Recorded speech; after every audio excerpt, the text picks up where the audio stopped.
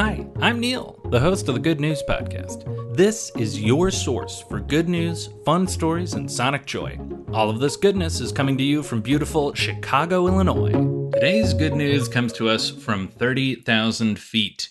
That's right, I've got two pieces of good news from the aviation industry. I found two pieces of good news involving airline employees that I wanted to share. The first is good news and another good news favorite, a Guinness World Record. Betty Nash, based in Boston, is officially the oldest and longest serving flight attendant in the world, certified by Guinness World Records. Betty Nash first started flying in 1957.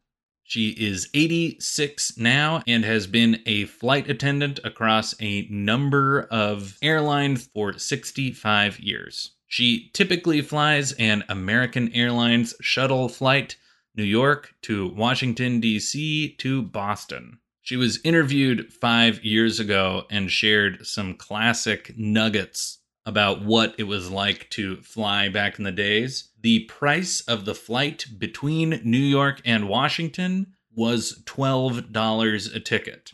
It seems insane nowadays, but honestly, there are some pretty wild budget airlines. So maybe $12 between New York and Washington could happen again. But then, you have to pay for your carry-on and seat selection and under-seat life preserver, probably. Regardless, she's quoted as saying, "We used to pass out cigarettes and matches on the flight after the meal service.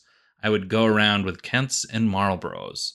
That is absolutely a part of aviation history I am glad we are past. Very good news for Betty Nash. Next, a little girl named Lena had that classic coming-of-age moment on a plane. Her tooth fell out. 6-year-old Lena was sleeping on a plane after a very long day of travel. It was 2 a.m. Her tooth fell out and she lost it. Lena was interviewed by Good Morning America, and she is quoted as saying, "I was sleeping on the airplane. My mom woke me up, and we were going to go pick our suitcases up, and I said, 'Mommy, I think my tooth fell out.' They go through security, realize the tooth is gone, and depending on the tooth fairy that you grew up with, that is a very strict and explicit bargain. If you don't have a tooth, you are out of luck." But luckily, Captain Josh was there to help make things right.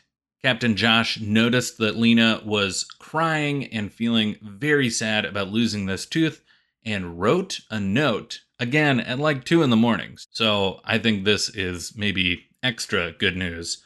The note read, "Dear Tooth Fairy, Lena had a tooth fall out on her flight to Greenville. Please take this note in place of her tooth. Signed, Captain Josh." Super nice. In this instance, the Tooth Fairy was a little bit lenient and accepted this note. In fact, Lena got a note back that said, "Lena, it is okay that you have lost your tooth on the airplane. I will get it. Keep brushing." As a bit of a side note, when I was reading about this, it's worth noting that the chances were pretty high that Lena was going to lose a tooth on an airplane because she is extremely well traveled. She is 6 years old and has already been to 35 countries. Her favorite so far, Mexico and Ireland. And her family is going to Slovakia later this year. I read about both of these stories on ABC News, and I think they are both very good news. Airlines are more likely to produce bad news or frustrating news. So I'm delighted to report some good news from the friendly skies. That is the good news I have for you today. Enjoy the rest of your day. Thanks for listening. If you've got good news or an idea for the show, amazing. Send an email to hello@thegoodnewspodcast.fm. While you're at it, follow us on Twitter @thegoodnewspod. If you love the show, think about supporting our Patreon or reviewing us wherever you're getting this podcast from. Both are great. The music you hear on the show is from Poddington Bear. Have a great day.